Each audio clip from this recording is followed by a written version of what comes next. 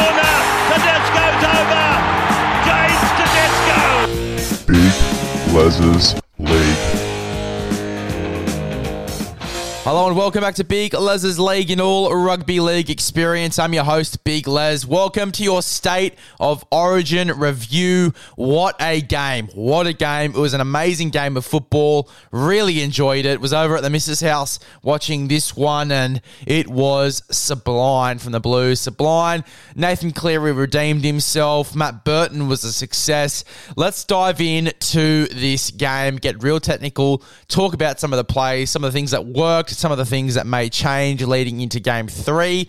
Let's talk about this game because, as I said, it was sensational. So the first talking point obviously has to be Nathan Cleary. He was unreal in this game. 102 metres, 2 tries, 2 try assists, 3 tackle breaks, 2 line breaks, 400 plus kicking metres, 17 tackles, 1 missed. Huge effort from Nathan Cleary. I tell you what, if I was tallying up fantasy points for this game, it would be in the high hundreds. I tell you that for free. He was amazing, Nathan Cleary, and really redeemed himself from Game 1. Copped a lot of unfair criticism from that game, but he came back and proved us all wrong for Game 2. He is a player of the future. I tell you that for free. 24 years old.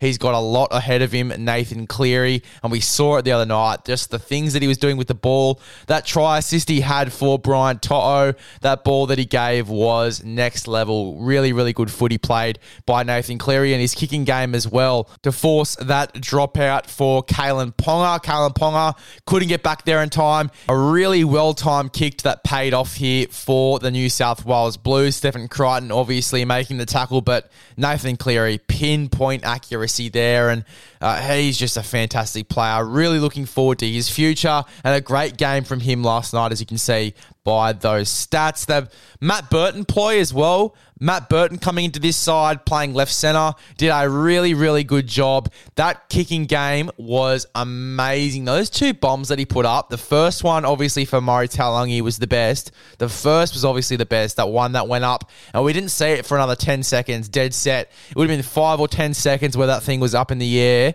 And just the way it moved as well, the way it rolled in the air, flat on its surface, it was just impossible to catch. There was no way in the world anyone was catching that. It was literally sitting flat and rolling like you were rolling it on, like as if you were rolling it on the floor. Literally like if you were rolling it on the floor. It was a really, really tough kick to catch, and I don't think anyone would have been catching that kick, in my opinion. I don't think anyone would have had the balls to stand under that kick. I know I definitely wouldn't. They did exactly what I said they were going to do. Look like they're spreading it on last. He did those kicks too with ease. You should have seen how much ease.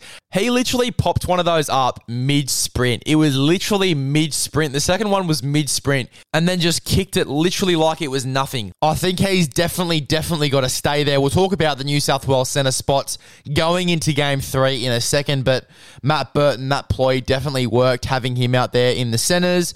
I thought Munster was still dangerous. He had a weird sort of hop about him. It was similar to Jerome Luai, that try that he scored, that little hop that he had. Munster had that throughout the whole game. It was sort of like a bouncing thing, like always on his toes, always looking at the defensive line, seeing where the gaps were starting to open up.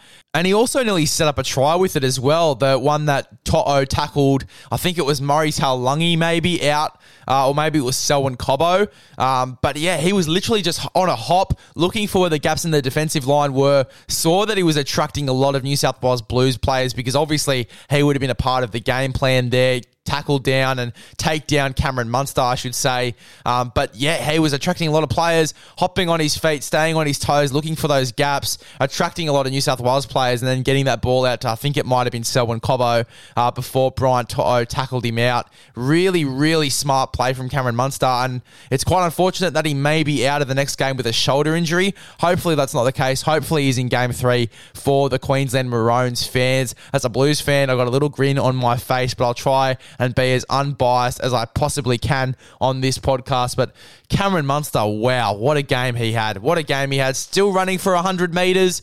Most of his team didn't even get to run for 50. So really big effort from Cameron Munster, and they didn't lose from his faults. I tell you that for free. He was unreal. And speaking of the Queensland spine, I think that Ben Hunt and Daly Cherry Evans are getting a lot less credit than they're due. I mean, in a side that wasn't moving forward, all of their forwards didn't run over 100 metres. The only forward in that side to run over 100 metres was Patrick Carrigan off the bench. I mean, that is how effective the New South Wales defence was. The only forward in the Queensland Maroon side, and you can check this, that ran over 100 metres was Patrick Carrigan. And this stat will get to you. Listen to this. The average running metres for the Queensland forward pack altogether, not including Patrick Carrigan, just regarding Patrick Carrigan because he obviously ran for 100, but every single forward in that forward pack for Queensland other than Patrick Carrigan, the average running metres was 30. It was 30 run metres was the average between them all other than Patrick Carrigan. I mean, that's how effective the New South Wales defence was. Really up in Queensland's face, as I said they were going to be. And it worked. It really did work. They shut down Queensland and they really started to get on a roll, especially at the end there when they got that 44 points right at the end there. And for New South Wales, I think that Damien Cook as well is getting a little less credit than he deserves. 14 off the bench. He's not used to playing that role in a side. He's used to playing full-time at hooker. Understandable, he didn't have the best game. In 46 minutes, I think it was, he only ran for 18 metres. But I still feel like as soon as he came on the field for New South Wales, he had an immediate impact. New South Wales' attack was moving much faster. I thought that you couldn't really fault Damien Cook on too much. I know there was some things, obviously running 18 metres in 46 minutes, what isn't fantastic for a dummy half. But as I said, he's not used to that role coming off the bench. It was a bit different for Damien Cook, but I still thought, as I said, as soon as he came on the field, that New South Wales, they did start to have a bit more momentum. I also felt like the game started to move a bit faster, and I was having a discussion in the comment section of the Rugby League Gurus post. We were talking about it, me and the Guru, and while we were disagreeing on some parts, we were talking about it, and by the end, I think Guru, he sort of agreed with me a little bit, but Damien Cook, he had a much bigger impact than people would really have noticed, and especially for a player that ran 18 metres, he was still making the game go a bit faster. Good service out of dummy half, keeping the defence guessing with those scoots. I honestly think that 18 metres for Damien Cook must have been a stuff up because it definitely looked like from the outside looking in, from watching on my telly, and I could be totally wrong, it looked like he ran for more than that, especially with the number of scoots he took and the little scurries out of dummy half. I mean, it definitely looked like he ran for more than 18 metres, but regardless of that, I still feel like as soon as he came on the field, he had a bit of an impact for New South Wales and they really started to get some momentum. And you could see that because when Damien Cook was on the field, they scored more points than what they did with Api Coruscant, and it's no dig on Api Coruscant whatsoever. He still had an amazing game, Api Coruscant, in my opinion. The combinations with Penrith, you could really see it with Api on the field starting. I don't mind it. Now, I know there was a lot of talk about Damien Cook at 14. Not many people liked it. I didn't like it. A lot of people that I talked to didn't like it. But I think that I'm sort of warming up to it a little bit. I didn't mind having Damien Cook off the bench at hooker in that impact role. However, as I said in the previous podcast, as I said in the preview, I would have liked to have seen maybe a Nicho Hynes or someone really, really explosive that can play multiple positions, that's more, I would say, versatile into that 14 role. I think that would work better for New South Wales. But look, Damien Cook seemed to work at 14 for us in Game 2. So in Game 3, I wouldn't be surprised if it stays that way with Coruscant at 9 and Cook at 14. But I would love to see Nicho Hynes make his debut for New South Wales. I think he really does deserve it. And you've also got another dilemma coming in here with the Origin Blues 14 spot. Because I think, look, and this is no dig on Stephen Crichton, but I thought that his performance in Game 2 was quite mediocre, quite melancholy. So unfortunately, if there's anyone getting replaced from that lineup, I think that you'll see Stephen Crichton maybe come out for Latrell Mitchell. But you've also got to take into account that Jack Whiten had a really good Game 1, So you've also got to take Jack Whiten into account. It is a bit for the New South Wales coach in Freddie Fittler to think about. It's a lot to think about. Who is he going to put in those centre spots? It is going to be very interesting to see who the centres are come Game 3. For me, there's two ways I see this going, and it's with all the three the same blokes. I either see this going with Jack Whiten and Latrell Mitchell in the centres with Matt Burton coming off the bench at 14, or I see Matt Burton and Latrell coming into the centre spots with Jack Whiten coming off the bench at 14. I don't see Latrell playing a 14 role. I think if he comes into the side, he's going to be starting in the centres. It's just a matter of who out of Burton and Whiten takes the other centre spot. And I think whoever isn't there at the end of the day will play in the 14 jersey. So that's another thing to take into account with the 14 jersey. Will it be left to one of those guys who doesn't make the centre spot when Latrell returns? The next thing you got to take in as well is, will Latrell Mitchell return? Will Latrell Mitchell come back into this side? Because obviously Jason Demetriou doesn't want to bring Latrell Mitchell back too early. I think it's 2 weeks. He's going to be all right. It's probably around that return date. I think he's returning this weekend. So hopefully he'll be available for Origin 3. Whether Demetriou has the authority to rule him out, I don't think he does. I think it's Latrell Mitchell's decision at the end of the day. But it'll be very interesting to see if Latrell Mitchell doesn't end up getting a spot in this side. Hopefully he does, and I reckon he definitely will. And then it's just a matter of who do you want in there with him? Do you want Matt Burton or do you want Jack Whiten? For me, and this is going to be a bit controversial, but I think it will be Jack Whiten just because Jack Whiten can play both on the left and the right. Latrell Mitchell's a left centre. Matt Burton's a left centre mainly. I think Matt Burton could do an all right job on the right, but I think he's better on the left. I haven't seen him at right centre, Matt Burton, so I wouldn't really know. But I think with Freddie being Freddie, I think it's going to be Jack Whiten that ends up getting that spot, and Matt Burton maybe to a 14 jersey. Does this see Damien Cook or Api Koroisau unfortunately being dropped from the side? I don't know, and it's a really tough call. That would be a really, really tough call for Freddie to drop either one of those blokes. Damien Cook especially being in the side for ages in all the winning dynasties that we've had over the past 3 years or so. I think it would be so unfair for Damien Cook to be dropped from that side. But we'll move on to another topic now. We'll talk about that in another podcast. Very interesting topic though. Very interesting topic. Let me know who you think takes that Blues 14 jersey in Origin 3. Is it Damien Cook? Are you sticking with what you know? Are you sticking with the winning side from Game 2? Are you making any changes to this side going into Game 3? Let me know what you guys think about that one. Going into the next sort of topic of the discussion and also talking about the Blues here. The Blues forward pack, 8, 10 and 13, only missed 1 tackle each. They only missed 1 tackle each. Jake Trbojevic didn't miss any, and I talked about this. I made a post about this. He would change up the defense, and he did. He played for 71 minutes. That's just shy of a Ruben Cotter effort from Game 1. 71 minutes in the front row. Trust me, I've played whole games in the front row. My games only go for about 50 minutes. It is tough yakka. Very, very tough job playing a full game in the front row. 71 minutes. That's 20 more minutes than I would play. Personally, I'd probably be on life support, to be honest. I would be clinging at life, trying to catch a breath there after 71 minutes straight of football. I'll tell you that for free. It was a huge effort, and to not miss any tackles during that time, to make 31 tackles with 0 missed in 71 minutes of football, huge knock for Gerbo. Big knock for Jake Trbojevic. But the entire Blues forward pack, to only miss 1 tackle each, not including Jake Trbojevic. They're 8 and the 13, only missing 1 tackle each, 2 tackles between the 8, 10 and 13, only missing 2 tackles between them.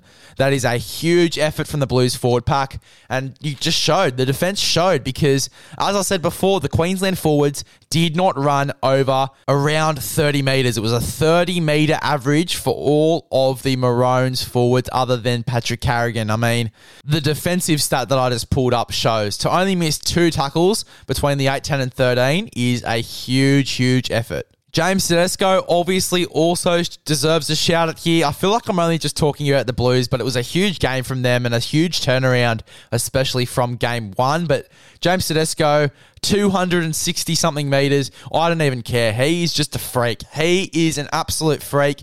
He was pretty much everywhere on the field, James Tedesco, doing crazy things with the football. Really dangerous as well with his running game, that jerky sort of movement that James Tedesco is known for. Really big game for him. 200, nearly 300 metres from James Tedesco. Both wingers, Brian To'o and Daniel Tupou, running for over 200 metres each themselves. just over the 400 metre mark between them. You count that all up together, all of them pretty much ran over for around about 700 metres. If you add all of the metres up together between Brian To'o, between Daniel Tupou and James Tedesco, it's around about 700 metres. So that is unbelievable. But James Tedesco, definitely a highlight for me. He was amazing, James Tedesco, in that game, and he really complimented Cleary well as well. So Cleary and James Tedesco, two of my men of the match for sure. Cleary takes my man of the match bill, though. He was unbelievable. We already talked about him, though. Now, I think I've said this name a few times during this podcast episode, but Patrick Carrigan, a big knock for him in a losing side to be the only forward that ran over 100 metres, let alone around 100 metres. It is a huge effort from him. You could see it on the field, the effort that he put in for that side. I reckon next game he's starting lock forward. I reckon next game he's in the starting side. I reckon next game he plays big minutes. I reckon he could play the full game. I reckon he could do a Ruben Cotter job where he plays in the middle, plays that lock forward role, and plays the full 80 minutes. I reckon Patrick Carrigan could do that job, be the leader on the field. If he doesn't play 80 minutes, he can play that around the 60 to 70 mark, but just be that leader out there on the field, commanding the forward pack that we've seen him do in Brisbane games. But watching that game and looking back at the stats, he was definitely the leader in that forward pack for me. The only forward to get around 100 metres. Sensational effort there from Patrick Carrigan. Also talking about Queensland, I thought that Murray Taulagi on his debut wasn't too bad. He had some pretty decent touches, got some good yardage in his debut. I reckon he stays there for sure. Really good effort from Murray Taulagi. And yeah, as I said, not a bad knock for his debut. Didn't go over for any tries, but he was putting in the work. He did a really good job for the Queensland Maroons in that game. I thought KP at fullback was quite good for the Maroons as well. Silky smooth with the ball in his hands, and especially when Queensland, in some stages when they were in the go forward, when they had the momentum in that game, I thought KP was a real standout and a real force in their attack as well, KP. So really good game for him. We look at some of the potential outs for next game. Payne Haas, syndesmosis injury, 6 to 8 weeks recovery time. That pretty much rules him out of Game 3. And that's a big loss for the New South Wales Blues. A meter reader in the forwards, Payne Haas. Jake Trbojevic and Junior Paulo probably will take the starting front row spots. That leaves a spot for another forward off the bench, depending on who you want to go for. I think that spot will ultimately go to Victor Radley. I think that Radley will sort of take that spot there, coming off the bench and being a real mongrel for the New South Wales Blues. I reckon he's going to be unreal, Victor Radley. I think he definitely takes that bench spot left there by Payne Haas. So I think that's a bit of an easier gap for New South Wales to solve. One of the harder ones, though, one of the harder two, I should say, KP coming off the back of Origin with a concussion. I think he's been ruled out pretty much officially from playing in this current round this weekend, obviously with that concussion. So obviously I'll go through this in a bit more depth on another podcast, but I will touch on it now. KP, other fullbacks in mind, I'm not too sure. Thinking off the top of the cap, they've put Munster there in the past, but he's a potential out as well, which we'll get to in a sec. The only guy I can think about to replace Kalen Ponga would have to be Reece Walsh. I think Reece Walsh already been in the squad, I think 2 times now, 2 or 3 times. I think Reece Walsh will make his Queensland debut unless they decide to go down the route of Selwyn Cobbo, which I don't think they will, especially since he's a young kid coming into this squad. I don't think they'll play him at fullback. It'd be very interesting if they did, and I'd love to see it, especially a Greg Inglis, Latrell Mitchell type player playing fullback in State of Origin, just ready to rip and tear. I would love to see it. I don't think it will happen, though. It will probably most likely go to Reece Walsh, who's actually been in the squad more times than Selwyn Cobbo has off the top of my head. I think Reece Walsh has been in the squad, I think 1 or 2, maybe even 3 times at the moment. Obviously, with that knee injury, I think he was still semi in the camp, in the squad when he had that knee injury. But yeah, Reece Walsh should obviously be the obvious one to replace KP at fullback for the Queensland Maroons.